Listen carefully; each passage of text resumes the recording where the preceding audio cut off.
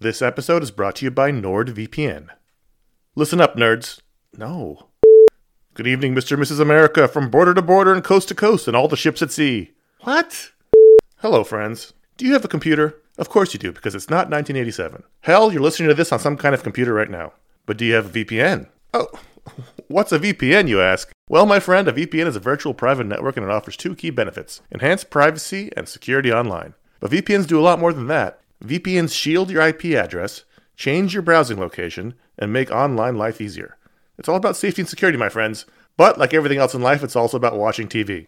Don't let your paid subscriptions go to waste. I use NordVPN to access my home content while I'm traveling. Wink, wink. Plus, secure your connection on public Wi-Fi in airports, hotels, cafes, anywhere you go when you're traveling. There's over 6,300 servers in 111 countries, and you can find a nearby server for the best VPN speeds. NordVPN is easy to use. Connect with one click or enable auto-connect for zero-click protection.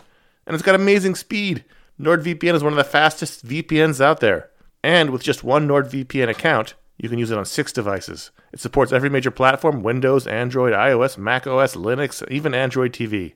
I think those are all real. Don't miss out on all the awesome benefits for using a VPN. Go to nordvpn.com/ifanboy today for a risk-free 30-day money-back guarantee. The link's in the show notes. Once again, that's nordvpn.com/ifanboy. This show is sponsored by BetterHelp. You ever feel like you really need to get something off your chest? This is like a real thing. Like, if you're mad, if you're upset, if there's something going on, like there's often for me an idea. Maybe it's a wrong, maybe it's a moment, it's an injustice, is something that just you keep going on and on over and over in your mind about it, and like that can create anger and resentment or shame, whatever it is. And very often, I have found, I am not a therapist, I have found that when you let it out, when you give it voice, when you say it out loud, sometimes it makes you feel better because you've expressed it, and sometimes it makes you realize like, oh, this is not a big deal, but it's been stuck in my head. So you give voice to those things, and it can make you feel a lot better. And shock of all shocks, therapy is one of those things that can help you do that. It can help you be able to say those things in a place where you don't need to worry about the repercussions of it, work your way through it, figure out coping skills, how to get around it, find ways to deal with that stuff instead of letting it fester. If you are thinking of starting therapy, if anything I said sounds familiar, you're like, oh, maybe my life would be a little better if I could deal with that kind of thing, you should give BetterHelp a try. It's fully online. It is convenient, flexible. It is suited to your schedule. That's the idea. That's what they're going for. You can fill out a brief questionnaire to get matched with a licensed therapist. That's a big deal. You can switch therapists at any time for no additional charge. That personal connection, I believe, to be super important. Again, I'm not a professional. Get it off your chest with BetterHelp. Visit BetterHelp.com/ifanboy today. You get 10% off your first month. That is BetterHelp, HELP.com/ifanboy. You're listening to the iFanboy Pick of the Week podcast, episode 298, brought to you by Graphically and iFanboy listeners like you.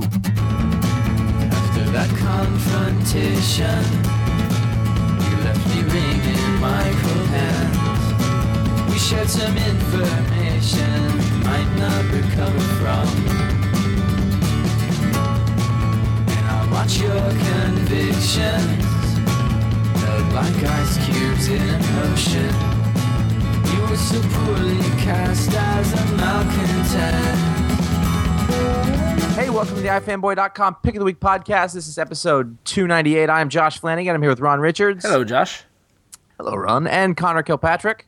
Hello. Hello. Hello. Hello. Hello. At iFanboy.com, we like to say hello and comics. We read the comics, and then one of us gets the job of picking the one that's their favorite, the one they like best. They call that the Pick of the Week, write about it up on the website, and then we come here, we talk about that. We talk about the other comics from the week and some other ephemera, some other things, some stuff we like to engage in some badinage about. Before we get going, there will be spoilers, my friends, about the stuff that happens in the book, because it would not be fun to talk about them without mentioning that stuff, because you can't make jokes about sort of stuff that isn't real. The thing that might have happened was funny. That thing with the middle management things stuff. So if you haven't read your books, come back later. and then listen to it then, because I think it'll be more fulfilling, more satisfying, a full calorie meal, as it were. And then at the end, we're going to talk a little bit more about. We're going to tell you a little bit more about the week and the site. If you've been to ifanboy.com, you know what we're talking about. Good week. It's a brand new world on ifanboy.com. It's a brand new day. We thought we'd check back in a week later and talk and chat a little about it, answer, address some things, that sort of thing. We're going to label it ifanboy and you, right? Yeah. That's a good idea. That would be that. Ron, pick of the week. Yes, so pick of the week this week, I went with Flashpoint The Outsider #3, and I was as shocked as you were. That was a head scratcher. Not because the book's not good. We've been talking about this book the whole time. Yeah, and it's a great book, but it just wasn't what I expected to see when I loaded up the new ifanboy.com. Sure, and right there on the right hand side of the page. Of the new website. Yeah. And the thing is that, like, I got through my whole stack, and we're going to talk about some more books in a little bit, and not to discount from any of them, because there were it was a solid week. There was some very good to excellent books in my stack, and are you disagreeing with that, or? It was like a good week. It was you said you did a bunch of 4s. That's very good. It's like a classroom full of B students. It's pretty good. That's very good, yeah. But there was nothing... VG. Yeah. Yeah. So there were a lot of very good books. Yeah, I have high standards. Right, anyway. But as I was reading The Outsider #3, and I was kind of reflecting back on the summer and reflecting back on Flashpoint, and I realized that, like, by the end, here we are, as summer is coming, we're closer to Labor Day, we're winding down. Probably one of my favorite books, the books that I look most forward to, has been this miniseries. It's been out of nowhere. Yeah, totally out of nowhere. James Robinson and Javi Fernandez with covers by Kevin Nolan. And I went through on my review on ifanboy.com, which you can find on the right side of the homepage now, and it'll click through to the whole Pick of the Week review in a very nice new template. Okay, if we're going to do this, though, we have to really overdo it. Let's overdo it the whole show. So, all right, that's fine. I'm just letting everyone know that's what's about to happen. So if you read that, and then if you left a comment lower, anyway, so I was, kind of reflecting back on Flashpoint and went through the whole kind of cycles of opinions that I feel as if the general populace went through Flashpoint, which is Flashpoint got announced, and it was like, oh, another event, and I got to buy all these damn, miniseries, and it's like almost like the same script that we've read, whether it's Flashpoint or Fear Itself or Green Lantern or Civil War or whatever it is. It's always the same kind of like moan and groaning. And then that went on for like the first month, and we read all the Flashpoint books, and then the DC reboot news hit, and Flashpoint then became this kind of thing where it kind of got forgotten about, and a lot of people were like, well, I don't need to read it because it doesn't matter, and that was like July, right? But now I felt as if in August it was like, as we're coming to the end of it, it's like, all right, well, clearly they're going to be pulling in some stuff from Flashpoint into the new world of DC Universe, from what we could tell, from what we see in things like Frankenstein, things like that, and I'm fucked if I know what they're going to do. And as I was reading The Outsider, when I finished the issue #3, I'm like, man, I really hope this character survives Flashpoint and makes it. They find a place for him in the new DC universe, because this has been nothing but enjoyable to read what James Robinson and Javi Fernandez have done with this miniseries. As I kind of put it, they pretty much showed this is how you do a successful event tie-in miniseries book. One of the key things was the creative team stayed consistent throughout all 3 issues, so you didn't have that, you buy the first issue and it's a different artist in the second issue, that disconnect that can happen.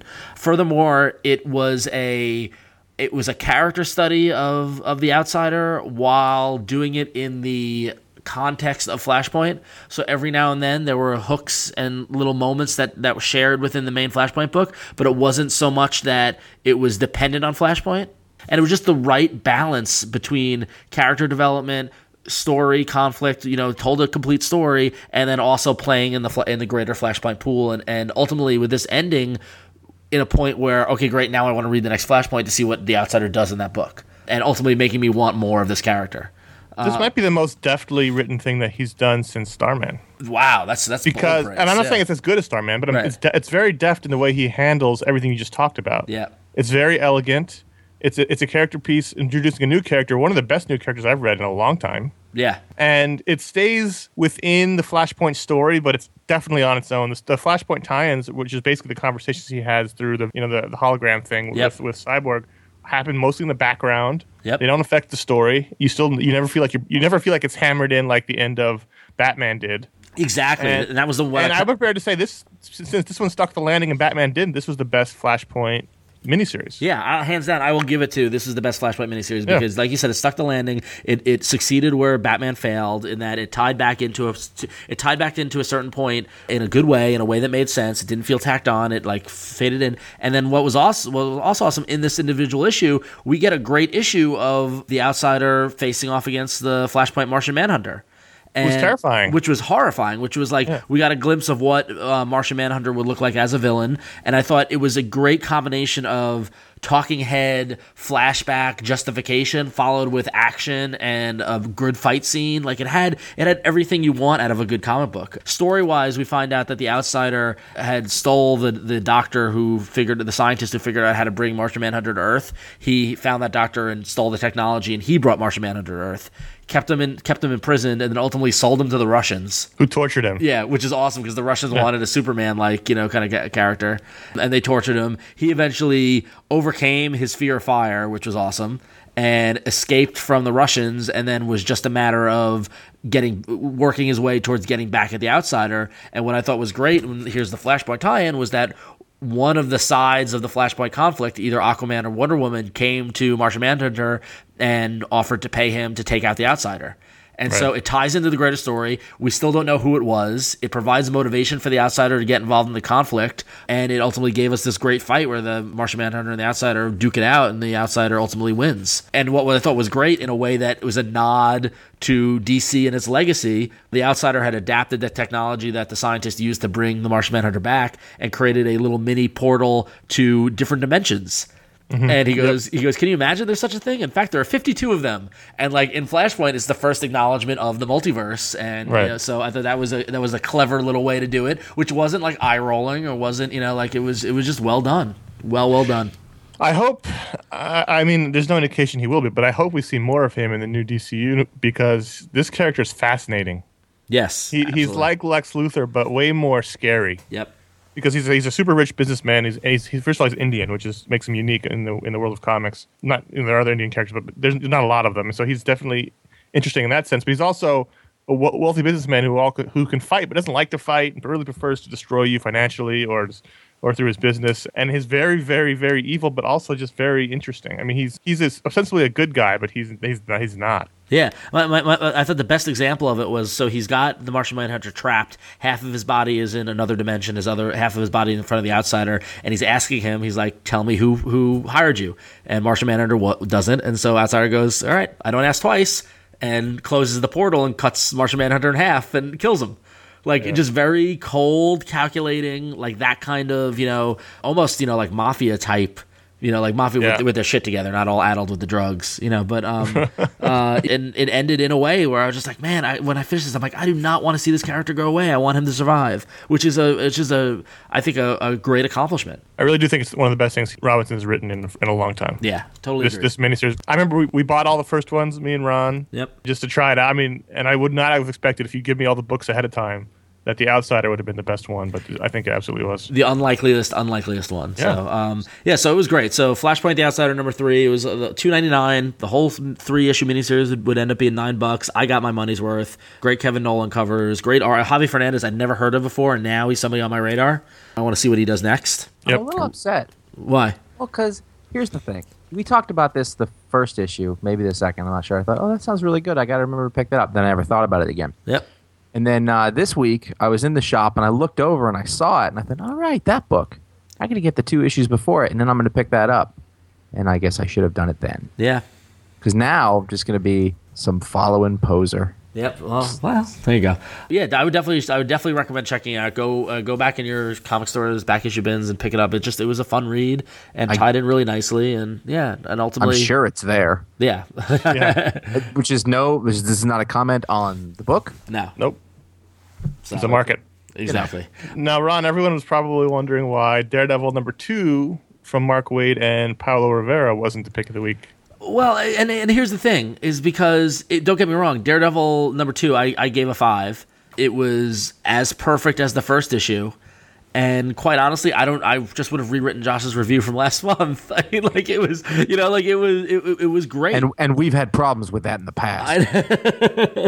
I know. But it was just, it's showing that the first issue wasn't a flash in the pan. I love the fight between Cap and Daredevil. I thought that was amazing. I love that they switched weapons. Yes, that was so cool. And Daredevil doing a handstand on the shield. Oh, it was great. And the little comment about complimenting Cap on the shield, saying it's a thing of beauty. The High Line, the scene on the High Line, which was cool. Yeah, I mean, it's nice to see Mark Waid writing Cap again. Yeah. I didn't really think about that till afterwards, but he wrote that great Cap run. He hasn't really written that much, but this was fantastic. And this book so far, wow. I mean, you don't often get these new books where just everything is clicking perfectly. It really is. It really is. This is the spark of life over at Marvel right now. Yep. Yeah. And I mean that in, I can't think about anything else I'm excited about at Marvel right now. I'm very down on Marvel at the moment, in that Fear itself is going on and I'm basically ignoring it at this point. And then there's, everything is tied into that, all the other stuff.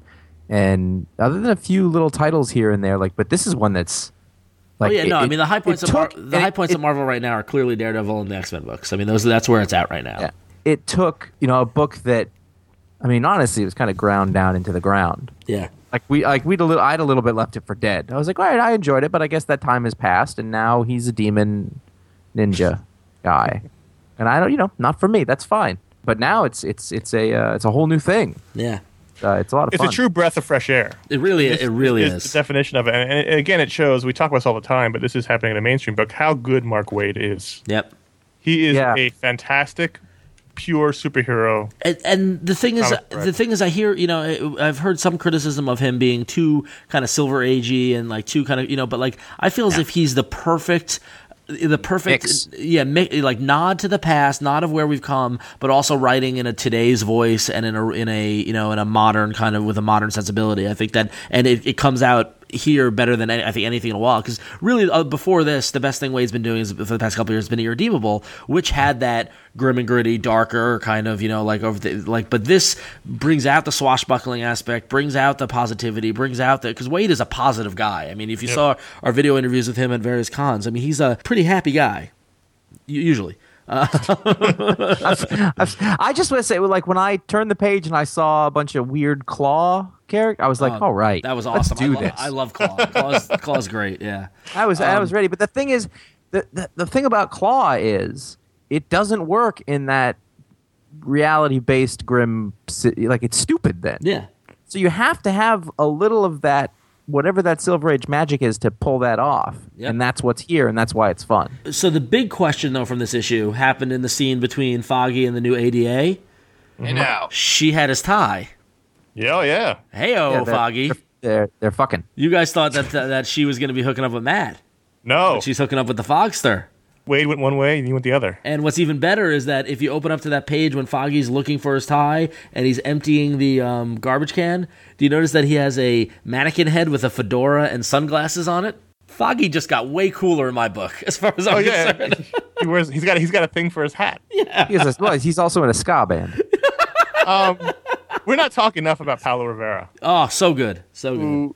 The big thing was Marcos Martin was going to be working on this book, and Paulo Rivera became an afterthought. No one talked about Paulo Rivera. Yep. But I don't even need Marcos Martin to come on the book. Yeah. Paulo Rivera is fantastic, and I've always liked his stuff. He did Spider-Man stuff with Marcos Martin. They have a very similar style, so they trade off. Do you know who's inking him? But God, he's good. I think he inks himself. No, his father. Oh, Joe Rivera. His father's inking him. His father's inking him. Yeah. How cool is Dad. that? How cool is that? You did the blacks too heavy again. No, I mean, everything, the action sequence with Cap was great, was fantastic. I love Cap's canteen. Yes. His belts. I noted that in the Best of the Week panels, which you could find on the new website. Yeah, I saw that on the website. You got it on the homepage, and then it went to the new page. Yeah. Look at the canteen real big. Really good instructions about how to use the site there, Ron. Go to the homepage, then you go to the page. It's been a long week. It's been a long week. Paulo Rivera has been great. Everything from the quiet, the conversations with the lawyers and things like that, to, all the way down to the Claw guys looked awesome. It's just great. Great. It's a great issue. And they're continuing. This is really the beginning of something special. Hope so. Hope so too. We are beaten. So we need to really work on this ska band Foggy Nelson. I'm with you there. He said, "Look at that hat and the sunglasses. Get him up! If there's a saxophone, then you're set, or a horn." Just keep him around. It'll come back. X-Men Schism number 3, pretty much, as far as I can tell at least, now we see the pivotal moment that is the moment between Cyclops and Wolverine that is going to come down to the split. Yeah, but I thought it should have been hit a little harder. I thought basically in this, the new Hellfire Club was attacked, the X-Men, and Wolverine and Cyclops are not there. They're running, which I thought was a great setup and a great sort of tension device where Wolverine and Cyclops both running to the scene in different ways from different directions. And will they get there in time to help? And the whole crux of the matter is that Wolverine's latest protege is stuck there, and she's told to detonate the bomb or use her powers against these guys. So the Hellfire Club they've taken the X-Men, they've taken them down, they've taken them hostage, they've got other hostages in the museum. Everybody else has escaped except Idie from Generation Hope, whose power is she has fire and ice, like she can do both. She was hiding, and so she telepathically gets in touch with Cyclops and says, "I'm here. What should I do?" And Wolverine is there, and the cuckoos are connecting everybody telepathically. And Wolverine's going, "No, get out! I'm almost there. Go do it." And she's like, "Cyclops, what do I do?" Because Cyclops is the leader. She's like, "Cyclops, what should I do?" And there's this quiet moment, and Wolverine is yelling at Scott, "Get her out of there! Get her out of there!" Because the whole thing about Wolverine is that Wolverine's trying to position himself as he does the dirty stuff that nobody else will do. Like, he's the guy, like, if somebody needs to get killed, somebody needs to die, Wolverine will do the killing. I don't want to have to, he's trying to protect the kids, whether it's Kitty or Jubilee or now it's Idie. And so ultimately Cyclops is on his way, and he just says to Idie, he says, "You do what you feel you have to," which kind of gives her a pass, saying you can leave or you can fight. It's whatever you want to do. And Idie chooses to fight, and she ends up killing about 10 Hellfire Club guys. And so now Wolverine's pissed because she shouldn't have been in that position, and Wolverine said, "I should have left that to me." And of course, Cyclops points out, "You were in a bar drinking, you weren't there." Like, it's a really interesting conflict. Yeah, I don't think it's enough to split them up. I think she should have died in the fight. And Interesting. Then I would have bought the fact that they would have split over this. I mean, it's not over yet. It's not over. It's not over yet. And more could happen. But if this is the crux of it, I don't feel like it's enough to split them up. Well, now you didn't read Generation Hope number 10, did you? No. Okay, yeah, because Generation Hope number 10, written by Kieran Gillen with art by Tim Seeley, it gives more background to Idie and like what happened, why she was in the museum, how she got there, and then a little bit of the aftermath, and that provided the weight. Like it's at the end. It's after everything happened and all the authorities are there, and she's wrapped in the blanket, and she's just kind of zoned out. And the other Generation Hope kids are there, and they're asking her if she's okay, and she's like, "I'm fine." She's like, "But is there anyone else I have to kill? Because if not, I'd like to go to sleep now." And you could tell she's fucked up. Mm-hmm. And so there's a little more weight if you read that book, but you didn't have to, But I did read it, and I felt that weight. But yeah, it was a great issue, and I agree with you that the Wolverine Cyclops trying to get there was that was like on the edge of the page, every page. I was like, oh. I love the Kuna art. I know we differ on that. Oh no, I'm on board with Kuna. I love it. I've totally come around. It's fantastic. It's absolutely fantastic. And it's too bad he's going to Avengers because he should draw the X-Men all the time. Yeah, I don't know about all the time, but I would like him as in the Wolverine book. I really liked him as Wolverine. No, but it was great. It's continuing the energy of this event, and I just can't wait to see where it goes from here. Because I didn't see this coming, and Wolverine running across San Francisco was great. I can't say enough good things about it. Now, Captain America 2. I don't know. This series I'm enjoying it, but it's not what I wanted. Which is a far cry from where you were last week on this. No, I love the first issue, but I think the second issue really drives home this. I don't need Cap fighting supernatural stuff. I don't need giant Captain Americas. I don't need dream things. People in his dreams. Yeah. I'm torn. I know exactly what you're saying, and you know how I feel about dream sequences. So when you put a bunch of surreal, wacky stuff in, it's really easy to do like a quick hit of like fan expectations. You're like, Captain America and a dinosaur. But that doesn't really do it for me. Now, at the same time, this is far and away the best Steve McNiven I've seen in as long as I can remember. And when you look at sort of them dropping out of the plane, the helicopters, whatever that was, and just sort of the mechanics of him taking down a bunch of bad guys. That one page with the 4 circle panels. Yeah. When he jumps through the window, and that page, I like had to stop and look at it. I was like, wow, that's a good page. Well, I love the way that he draws Captain America and Steve Rogers. It's great. I like hard-ass Dum Dum Dugan in this a lot. Yeah. Oh, we knifed the guy, yeah. Yeah. So all that stuff's fun.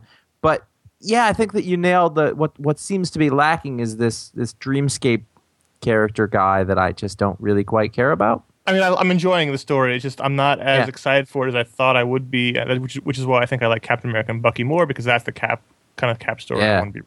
Well, yeah, no, I totally. Oh man, this is so gorgeous, though. I mean, it's really. Yeah. It's really good. I mean, we're not talking about like Fear itself levels of disparity at all, but man, this is some good looking comic book. It really, I mean, like the action sequences particularly were just great. Yeah. Oh, I just got to the helicopter page. I see what you mean. Oh, that was great.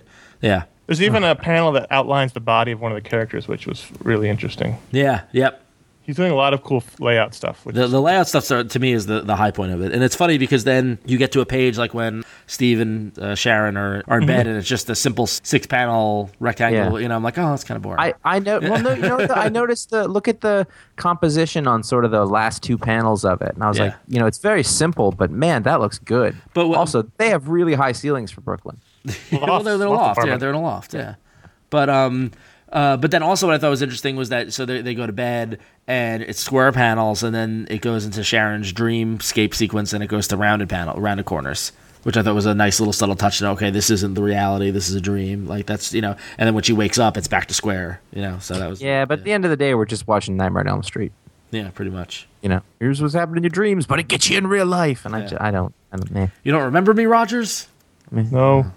I've been dead. No, skip to the end. Do you remember when during Blackest Night there was an issue of Starman and Josh was all annoyed because he missed his only chance ever to make Starman a pick of the week? Yes. I felt the same way with DC Retroactive, the 90s Batman. My only chance to make an Alan Grant, Norm Brayfogle Batman story the pick of the week, which for me as a kid, these guys did a lot of the Batman books I read in the late 80s, early 90s, and this was a seminal Batman team for me. Yeah. They did Detective Comics, they did Batman, they did the regular Batman comics, they did Shadow of the Bat, they did all the books that I was reading, and this was a really great return to that team. And Brayfogle draws just as well as he did back then. And Alan Grant's stories always had a bit of horror element to them, which this one does. And the ventriloquist was in it, who they don't ever use anymore, who was great. Didn't Paul Dini kill him? Yeah, I think so. Yeah. Yeah. And then the backup story, which was the original comic, this new story was a sequel to, was also fun. I mean, this was just... If you at all were a fan of that era of Batman, this was the stuff. And I love Brayfogle. The way he draws everyone's limbs like they're knives when they're fighting. They get really skinny and sharp. It's just an evocative way of doing Batman that they don't really do anymore. I really thought his work was pretty advanced. Yes, for the time, yes. Yeah. And I'm actually... He was actually... him and Alan Grant were the... Detective Comics was one of the first books I started buying. For some reason, I bought Detective instead of Batman back then, which is I think is interesting. And it was the Anarchy arc. And remember that character? Yeah, Anarchy. Yeah, they love Anarchy. They created basically. Yeah, basically a lot like V from V for Vendetta. Yes, basically he was. That's what he was. A lot like that character. But I just remember, even as being a kid, just going, "This is nuts." Like, I wouldn't have. It looked like nothing else out there at the time. Yeah, and I still look back at it, and even more so in contrast with everything else from the era. Like, that's crazy. And Good the stuff. storytelling is fantastic. And he's really good at, especially fight scenes are really well choreographed and really clean and clear. I would put him on a book now. Yeah, well, he's on Archie. No, I put him on a Batman book Yeah, now, but yeah. I mean, he's still out there. It's just not in the same sense he was back before. But Yeah. this was fantastic. iFanboy.com was made possible by Graphically, who's our mother company, father company. What's the way to do that? I don't know. They are a digital comics giant, is what they are. Over 4,000 digital comics from publishers like Marvel, Boom, Archaea, IDW, Dynamite. We could go on just trading publisher names. There are hundreds now at this point.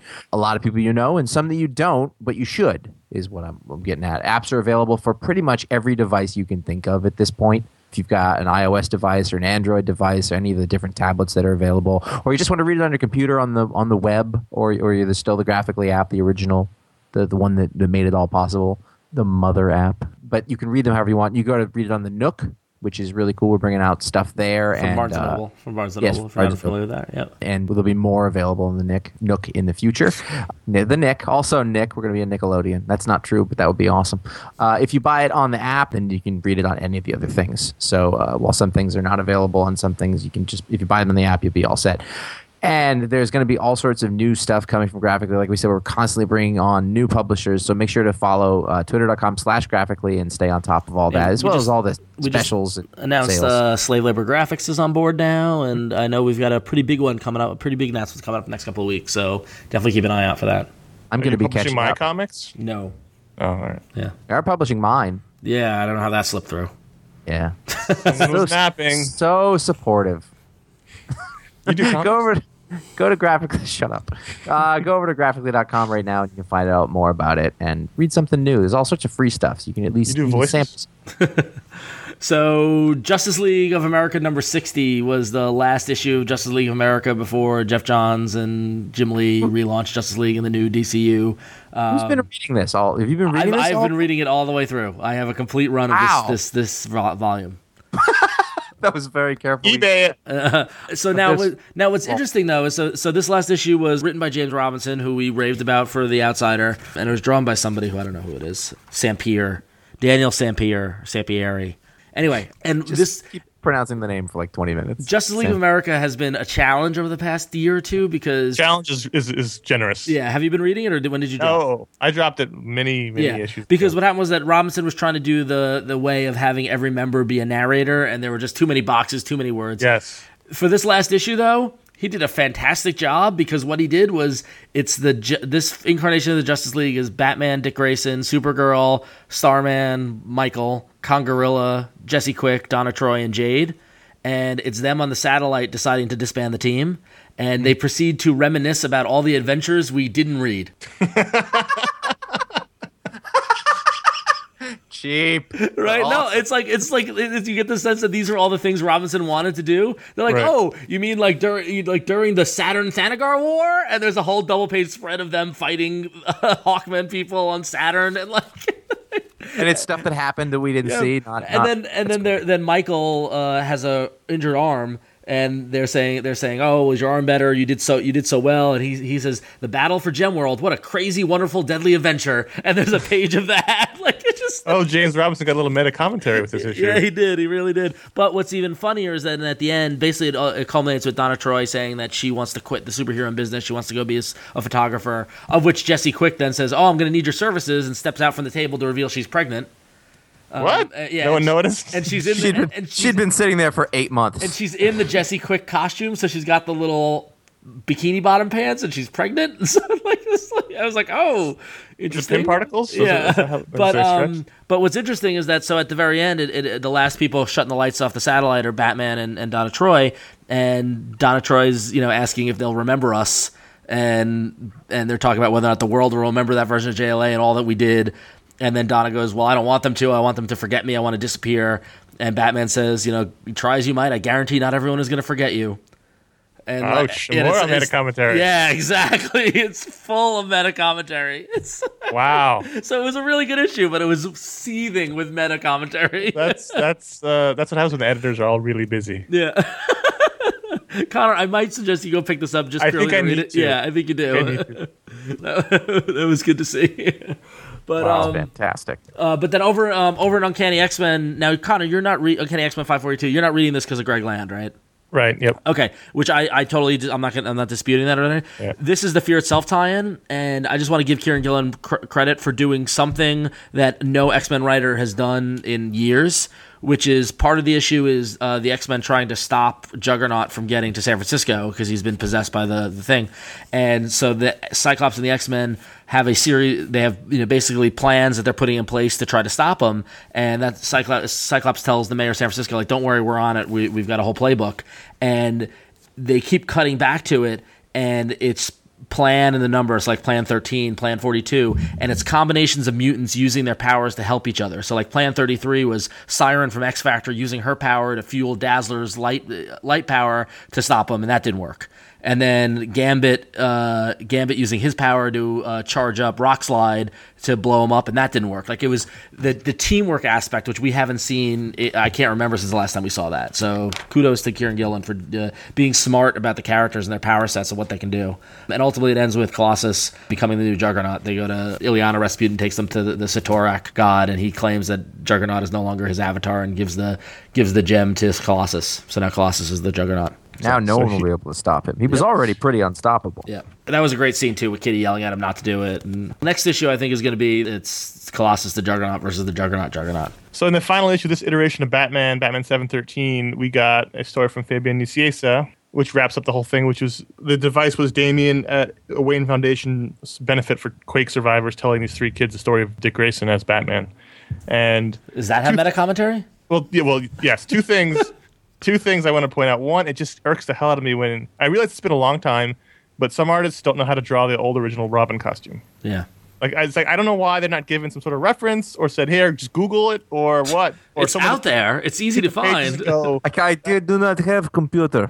I don't know why the editor doesn't get the page and go, well, this is not how the costume looks, but it happens all the time. Anyway, This is your thing, man. Robin costumes. Yes. It's very easy. Anyway, so the whole reveal, this is similar to the reveal in the Justice League Retroactive last time, is that the three kids that Damien's telling the story to are Bob Kane, Bill Finger, and Jerry Robinson. And the meta commentary in it is that Bob Kane's the idiot in the group. Really? He doesn't understand. I don't get it. And then Jerry Robinson and Bill Finger have to explain it to him. And then at the end, they watch the bat signal through the window of the Wayne Foundation building they're in. And Bill Finger's character says, this gives me an idea for a story. So the whole meta commentary is that Bob Kane didn't do anything, and it was all Bill Finger and Jerry Robinson. Now were they named, or were they just they were Bob named Bob, Jerry? Bill, and Jerry. So it's awesome. clear. Yeah, that's awesome. And, Yay, meta commentary. I'm telling you, this last month in DC is very entertaining. Yeah, it's going nuts. Bob Kane going, I don't get it. Jerry Robinson, I get it. I'll explain it to you. That's great. Very good. I was So Hulk number 39 was nearly pick of the week as well. What a difference Gabe Hardman can Right? make. So good. Oh, not only that, I gotta say at this point, really, it is a combination of his art and Betty Brightweiser's colors, Yeah. because I just look at these pages and there's that palette is just all sort of Yeah. and then the red just stands out at you. And if you look like even at the first couple pages, Ross is the kid in the red shirt, and everything else is sort of desaturated. The flashback scene was great. How much did you love that, Josh? I mean, I loved it so much. I put it in the panels of the week column. No, you because could find on the is website. that is a P-51 Mustang, and I was like, "Oh, right." Oh, I looks saw that on the great. best of the week panel. So I clicked on the image and it zoomed in and made a bigger version of it. I could see in my browser. That was very nice. He also found it by going to the tags. He clicked on Yeah. tags. I look for Red Hulk in the tags. Yeah. And I had actually skipped the issues before this, and I didn't Yes, I even did too. notice. Yeah. No, me either. Because this is So picking up the story where it left off last time Howardman was drawing it. Yeah. Well, with a little bit of Black Fog stuff that has happened previously. But my favorite moment was after the flashback and then Red know what you're gonna say. Hulk and the LMD that he's with, they pull up to his old farm, and I turn the page, and I see Red Hulk in a trench coat. That wasn't what I thought you were going to say, but It's that a giant trench coat. Oh, Where it do was you an buy enormous that? trench coat. It was great. And look at the lower left-hand corner when he's got his hands in the pockets. And it's like, oh, it's great. It's like Marv. What did you think? How was, do you even? You can't go to a big and tall shop for You that. can't. They don't even have go that to at the Men's Warehouse. Not even Thornton Mellon's big and tall shop will have that. No, my favorite thing in the issue was when they're digging around in the garage and there's the barnstorming plane, and they're like, "Hey, what's that in the corner?" And the Omega X, the Oh yeah. Ram Man thing is over there, and it's just like, doo, doo, doo, doo, doo, doo. Nobody look at me. And they're like, might be an old gas pump. It's not an old gas pump. It's a giant robot. Giant robot. You Great know what issue. old gas pumps look like? They could look There like were a little bit of there was a little geographical error going on here. When the Omega X punched him the first time, they were supposed to be in New Hampshire, and then they punched him up to Bar Harbor. Bar Harbor, which is 4 hours north of there. So That's it's a not big 15 punch. miles. Yeah, but it says 15 miles southwest. Oh. That is not the right direction for Bar Harbor at all. Oh, nobody really lives up there, so it doesn't matter. Well, Maine, for example, is not southwest. Of Canada, it is. Yeah, They're in New Hampshire. That New Hampshire's not in Canada? They were in western New Hampshire. New Hampshire's not in Yeah. Canada? Listen, So, Ultimate Fallout number 6, the last issue of this raping of our wallet, $3.99. It ends with a full page Nick Fury crying. Basically, Nick Fury comes to see Mary Jane, and Mary Jane's written a whole book about how the world killed Spider-Man, and Nick Fury basically says, you blame me, and you're absolutely right. One tear. and then somebody was littering outside at the same time. So Exactly. that's. Was there anybody who didn't cry in this series? I don't know, but Aunt May and Gwen skip town, and they move to France. Tony Stark sends them to France. So that gets them out of the Ultimate Spider-Man book. Exactly, and then you see Kitty and Bobby and Johnny Storm. Kitty takes them to where she's been living, which are the Morlock tunnels. So that sets up the X-Men. And then you get more. You get Nick Fury basically being told that his budget's been cut, that Captain America quit. It all comes down to budget. I'm so glad I dropped this series after the third issue.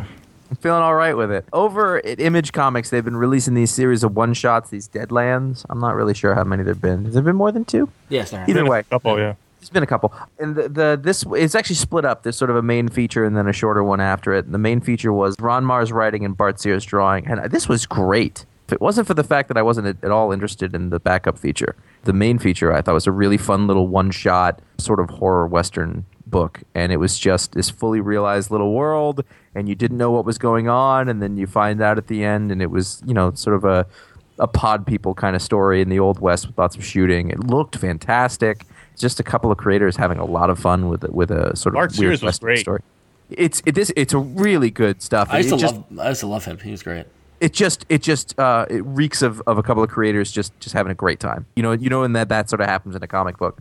This would have been my pick of the week probably for that story at least. And then finally over in Hellblazer 282, Simon Bisley is a character that a writer, artist. He's not a character. He's a person.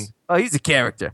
He's an artist who's been around for a long time and very highly acclaimed. It wasn't exactly my thing, but I'm really getting to appreciate him when he does interior arcs on Hellblazer. And this was just him being really super creepy. And there was a bunch of times in this issue that I just was like, man, he's really good, which is no surprise to anybody who's been a Simon Bisley fan for a really long time. Yes.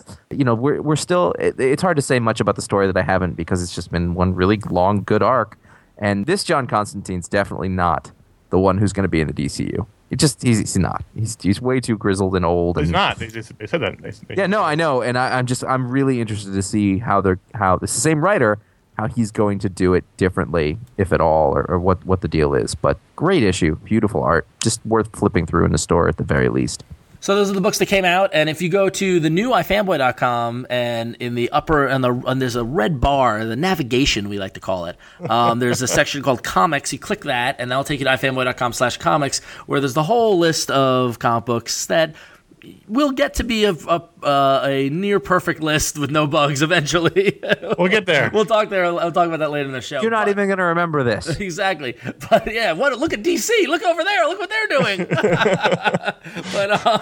But if you go to ifanboy.com/comics, you can see all the comics that are, hypothetically, all the comics that are shipping every week, and you can do your pull list, and you can rate and review your books and set your pick of the week. And Connor, why don't you tell us about what this week looked like in the week of the pick of the week? This week's top 5 pick of the weeks. Pick of the week. Issue, coming out number 5 was X-Men Schism number 3 with 2.3%. Number 4 is Journey into Mystery number 623 with 3.2%. 626.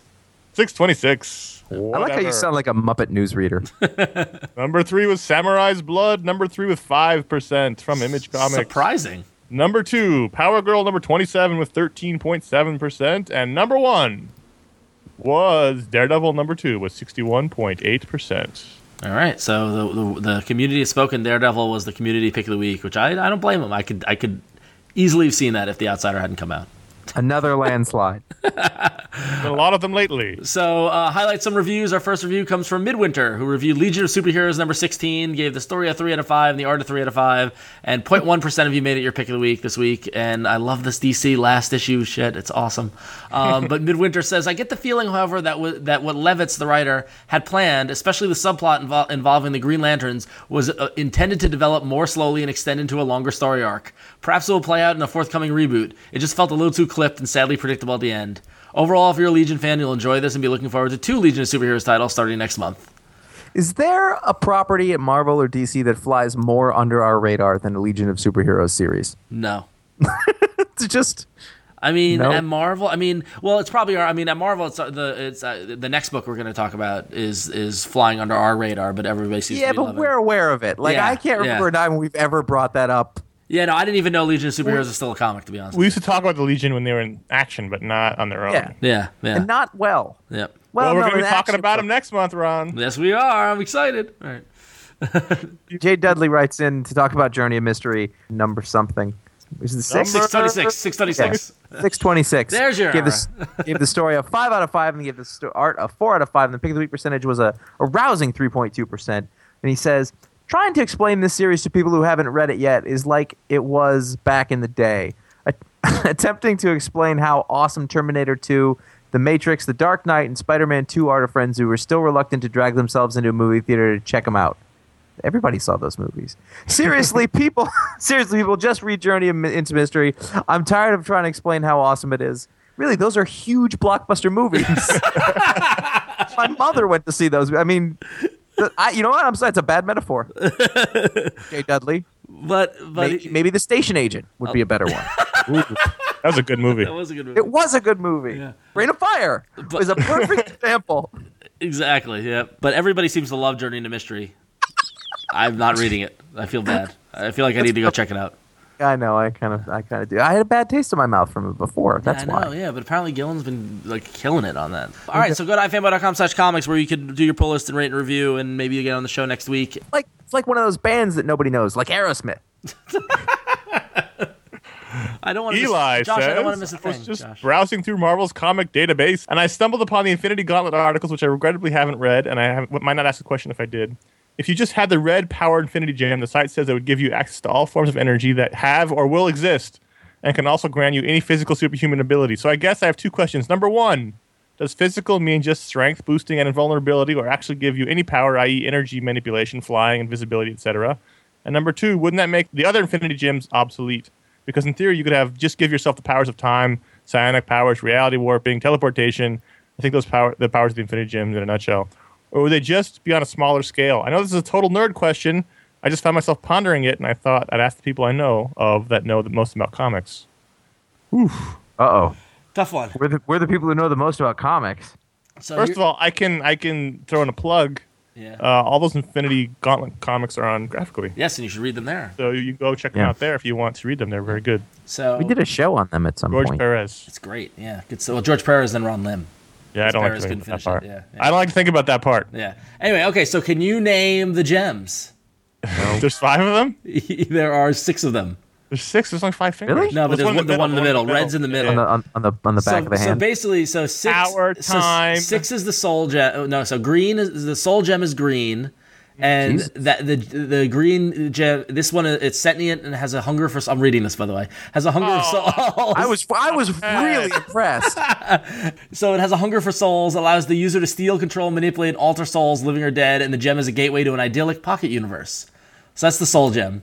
Just go there. The time gem is orange and allows the user total control over the past, present, and future, allows time travel, can age and de-age beings, and can be used as a weapon by trapping enemies or entire worlds in unending loops of time. That's always fun. Purple allows the user to exist in any location or all locations, move any object anywhere throughout the universe, and warp and rearrange space. That's purple space. The mind gem is blue, allows the user to greatly strengthen and enhance mental and psionic power and access the thoughts and dreams of others. Okay. Reality is the yellow gem. The reality gem allows the user to fulfill wishes, even if the wish is in direct contradiction with scientific laws. Nice. And then finally, the power gem, which is red, which accesses all power and energy that has or will exist, and can back the other gems and boost their effects, and allows the user to duplicate almost any physical superhuman ability and become invincible. The point being is that the real only weakness of the gems is that they don't stop the user from being a douchebag. Right, true, Right. exactly. Which is basically what the Infinity Gauntlet's about. Yeah, and so the thing is that with any of those gems you can fuck shit up, but with all of them together, then it's like you have the power of infinity. I think your question about the red gem, it helps the other gems, but it allows the user to duplicate almost any physical superhuman ability. So it can't give you the power of the mind gem. It just makes you stronger, can let you fly, that sort of thing. These are comic book laws. What I found, You can't think too hard about these gems because Yeah. they're all so super powerful. You wouldn't need the other ones. It's like anything. When you start thinking about like Superman or the Flash, all of a sudden you go, well, who could beat him? No one could beat him. yeah, exactly. What I thought was really interesting was that there are 2 other gems. Which I'd love to sit here and listen to you read about them. one of them was revealed in the Superhero Squad universe in the cartoon. Oh. And it's the rhythm gem. Nice. Ooh, that's cool. Is that the one with the cartoon about the girl rock band? Yeah, I have no idea. Apparently, it was a ploy made by Loki, so it's not actually real. Anyway. But Everyone dances really well in Marvel. I love the Universe. Infinity Gems. I love that they're out there and stuff. And also on Wikipedia, they also say who the current owners of them are, who holds them. So Doctor Strange has the Soul Gem, Steve Rogers has the Time Gem, Iron Man has the Space Gem, Xavier the Mind, Mr. Fantastic has Reality, and Namor has the Power Gem. No, they hid them. Yeah, exactly. Yeah. All right, so They email live in contact.fanboy.com with your geeky questions about the Affinity Gems, because they're awesome. All right. So on to the voicemail. Our first voicemail's from a familiar voice who's got a question about style. Hey, this is Jeff from Texas again. I was thinking about the Wonder Woman thing, and that got me thinking, like, women generally show a lot more skin in their costumes in comic books than men. Men are always wearing, like, long pants, boots, long sleeves, and people think it's sexist, but it's not really because, as far as fashion goes, a lot of women's outfits, they're cropped, where their midriff is showing and that kind of thing, and they wear short shorts, and guys don't really dress like that at all. So it's just a reflection on how we dress. If fashion were different, then maybe Superman's costume would look more like Supergirl's, but it's not, Girls like short skirts. Girls wear them all the time, I'm not saying they would fight crime in them, but I'm just saying, like, that's sort of the image in our head, That's what we think of. If something looks more feminine, then more it's more flattering to the female form. I don't know. All right. I don't know if we should be talking about this. This is a minefield. There's no way we're getting out of this one unscathed. And you heard that was just one guy trying to figure it out. And if we start, There's just so much wrong in what he said in his voicemail. it's all layered with gender and social politics. Well, he also answered it himself. He said, "Well, they wouldn't fight crime in it." Well, then that's what they're doing. There you go. They're fighting crime in those clothes. So listen, man, midriffs are in, Connor. That's it. I just think you need like short skirts and midriffs. That's the fashion. It is sexist, and you don't see female soldiers running off to battle in shorts and a t-shirt. They wear the same uniform that men do. I saw one in heels once, but I think she was off duty. Oh man. It was like a USO thing. I don't know. Our next voicemail's got a question about us. Hi, Ronald, Connor, and Josh. This is Mike from Houston, Texas, and I was wondering, which one of you guys do you think would be the best fit for some reality TV show? I mean, wouldn't it be a great marketing thing where you can have someone like Connor go on to like The Bachelor and just blow everybody away by taking home the hottie? It'd be great. Love your show. Hope you have a good one. Bye. No offense, but who's that guy in the pool next to the pool on The Bachelor who's won't take his shirt off? I mean, there are a bunch of sexy men, is what I'm saying, and we just don't have time to work out that much. I'm not going to pull a Bentley and go on The Bachelor and just do it to promote my business either. Wow, I don't even know what you're talking about. I don't get that reference, and I'm glad. Well, I'm also not needy and insecure enough to be on that show. Oh, yeah, I feel as if our marketing efforts are better served elsewhere. Unless Ron can get on Big Brother, then he would do that in a heartbeat. Yeah, exactly. I would jump at it. Can I? If I could break, there's a. I've worked in reality TV, and there's a personality type who goes on reality TV. Crazy. When none of us are it. Yeah. I can tell you right now, I could try out for any reality TV in the world, and they're never going to take the self-aware, sarcastic guy. that guy makes shitty reality TV. It's about the guy who has no self-awareness of themselves and is just completely like, everything is what you get with him. Like there's no subtext. And those are the people who make great reality TV, and that ain't us. Well, I just like the idea of somebody sitting in Texas going, I wonder why aren't they on reality television? Would you go on you love like The Amazing Race or something like that? I would totally do that show. Yeah. Yeah, I would do that show. Yeah, I'm a good. That's traveler. like actually kind of a good one. Yeah. Well, it wins the Emmy every year. Yeah. Yeah. I've seen enough to know that you can't win, even if you think you can win. Like, can't. Yeah.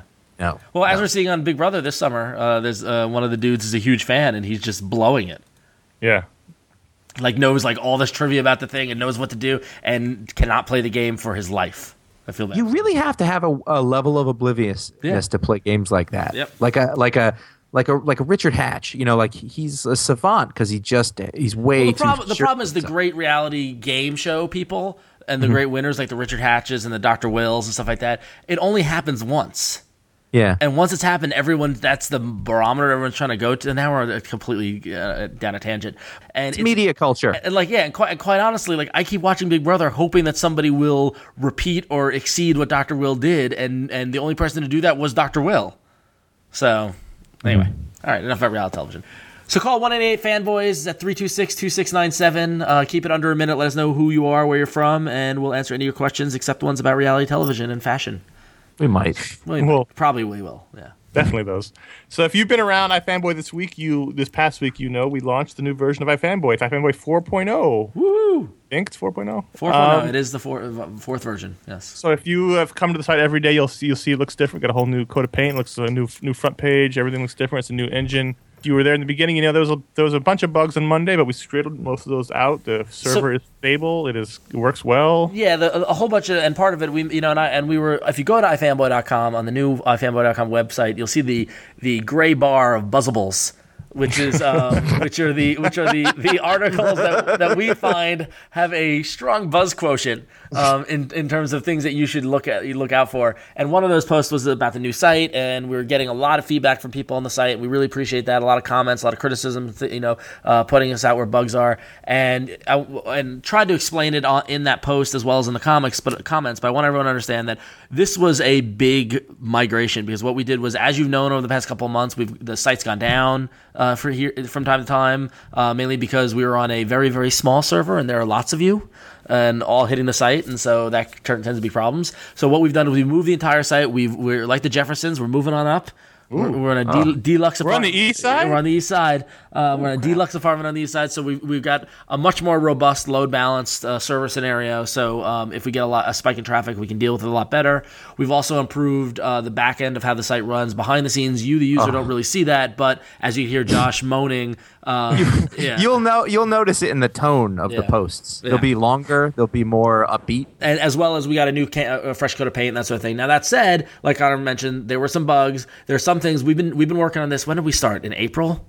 Yeah, we've been working on this for a good 4 or 5 months, and you test and you test and you test, and ultimately sometimes you don't know how shit's going to do until it's out there and people are using it, and that's just what happens. But we want to thank everybody for their patience and for helping us out, point out a lot of bugs. A lot of you users have pointed out tweaks and changes that we can make, and we've made them based on your feedback, so we really appreciate that. Keep that coming. But we're honestly, weekend, I think we're looking pretty good. We're going to be rolling out some more tweaks and bug fixes as it goes, but it's a process, so it's not going to happen overnight. Yep. But we're pretty happy with it. We like it. We're pretty excited. It's a good next step for us. If you go back, if you've been around for years, you'll see the progression of the site.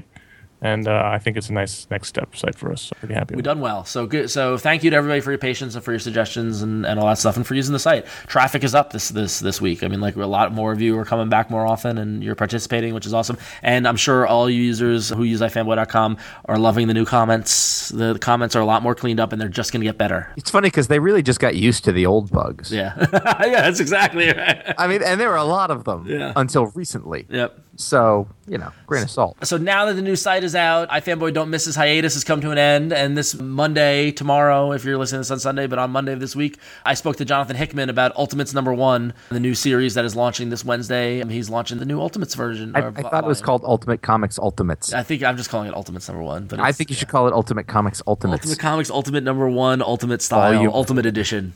It was great to talk to Jonathan and to hear what he's doing with the series. So go to ifanboy.com. Right on the left side, you can see all the podcasts. Go check out Don't Miss. Or you can go to iTunes, you subscribe to it and listen to it and don't miss an episode. You can check out ifanboy.com. I think we may have mentioned it. Yeah, I think so. This show. I mean, it's I'm just a little thing we do. It's a little thing we do. Seriously, if you've ever not done it and you're thinking about it, could you please do it now? Because we worked on that a lot. ifanboy.com, where you can read Ron's Pick of the Week review, and you can read my Book of the Month review, and all the other stuff that goes up there on a very regular daily basis. Great weekly sketch up this week, if I might say so myself. And all sorts of stuff. There's all sorts of really varied and diverse content for those of you who love comic books. You can hear John Sundress's Word Balloon podcast there, as well as several of the stuff we have, and get all our videos and all that stuff is at ifanboy.com. You should go there. Does ifanboy.com/about, that's still the correct address? It's about /about-us, yeah. So let's just say you click on that part in the nav bar. Yeah. If you want to know more about us, and the social network links are actually right there on the front page, which is helpful. But you can have more specific ones if you go in to see all about us. Yep. There's also the video show, and I'm done with San Diego. It was a good year, I think, honestly. And we had I got to say, I was really proud of the interviews that we did this week. We talked to people that we hadn't talked to before, and talked to some that we had, but it was a lot of really interesting conversations and stuff. And I felt like we met a lot of people who we hadn't known before, and that was very cool. And a lot of variance in the whole thing. And then next week we're talking about the JSA. Yep. And what they mean and where they're going, or exactly. It's not going to matter. Yep. Justice Society. Well, it's coming out at the right time, that's for sure. So there you go. Stop it. And you can email us at contact@ifanboy.com, or you can leave a voicemail at 188-FANBOYS. It's 188-326-2697. Any questions, comments, or feedback, or anything like that. And finally, if you like the show, write a review on iTunes. It's for this show, for the Don't Miss show, for the video show, for all the shows. It really helps people find it if they're looking for comic book shows. And if you like it, you should want more people to watch and listen. So write a review. It really helps us out, and it only takes you a minute. Thank you. Yes. It's been I'm not gonna lie. I'm gonna sleep this weekend a lot. It's been a long week. So all right. So until next week, I'm Ron. It's Miller time. Oh. Don't ask for his opinion.